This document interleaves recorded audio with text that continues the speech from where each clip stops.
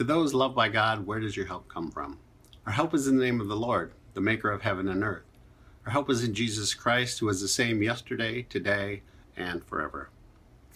Today I continue my thoughts based on Kyle Idleman's book, Not a Fan, that we're using in our high school youth group for small groups. All or nothing, and count the costs, are phrases we've all probably heard when it comes to following Jesus. Luke 14 verses 26 and 33 say, "If anyone comes after me and does not hate their father and their mother, their wife, their children, their brothers, their sisters, their own life, cannot be my disciple or follower." In the same way, those who do not give up everything you have cannot be my disciples or followers. Matthew 6 verse 24 says, "You cannot serve two masters." So what do those verses really mean for you or for me?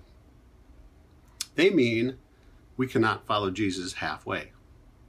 As Idleman asks, what team are you cheering for? We need to be all in when it comes to following Jesus. It means we need to be willing to risk it all to pursue a relationship with Jesus Christ. It means that there's no escape clause when it comes to your faith. And it means that Jesus is not one of many, he's the one and only. Now, not too long ago, I was talking with two young adults from our church who told me that they believed God was calling them to go into seminary. They both came from families who regularly attend church, sent them to Christian schools and Christian universities and colleges even. They both said that their parents were not at all in favor of them going to seminary and becoming a minister. And when I asked them why, they both explained that their parents thought that if they went into ministry, they would not have enough money. They wouldn't be able to raise a family and support that family.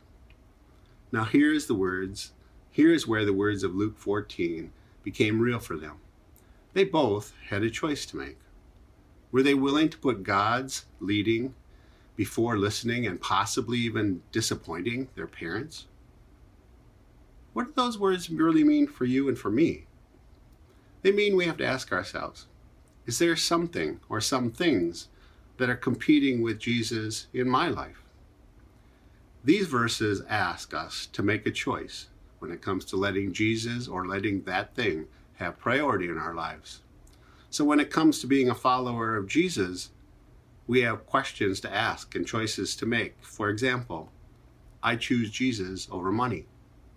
I choose Jesus over career goals. I choose Jesus over getting drunk. I choose Jesus over looking at porn. I choose Jesus over taking that extravagant vacation.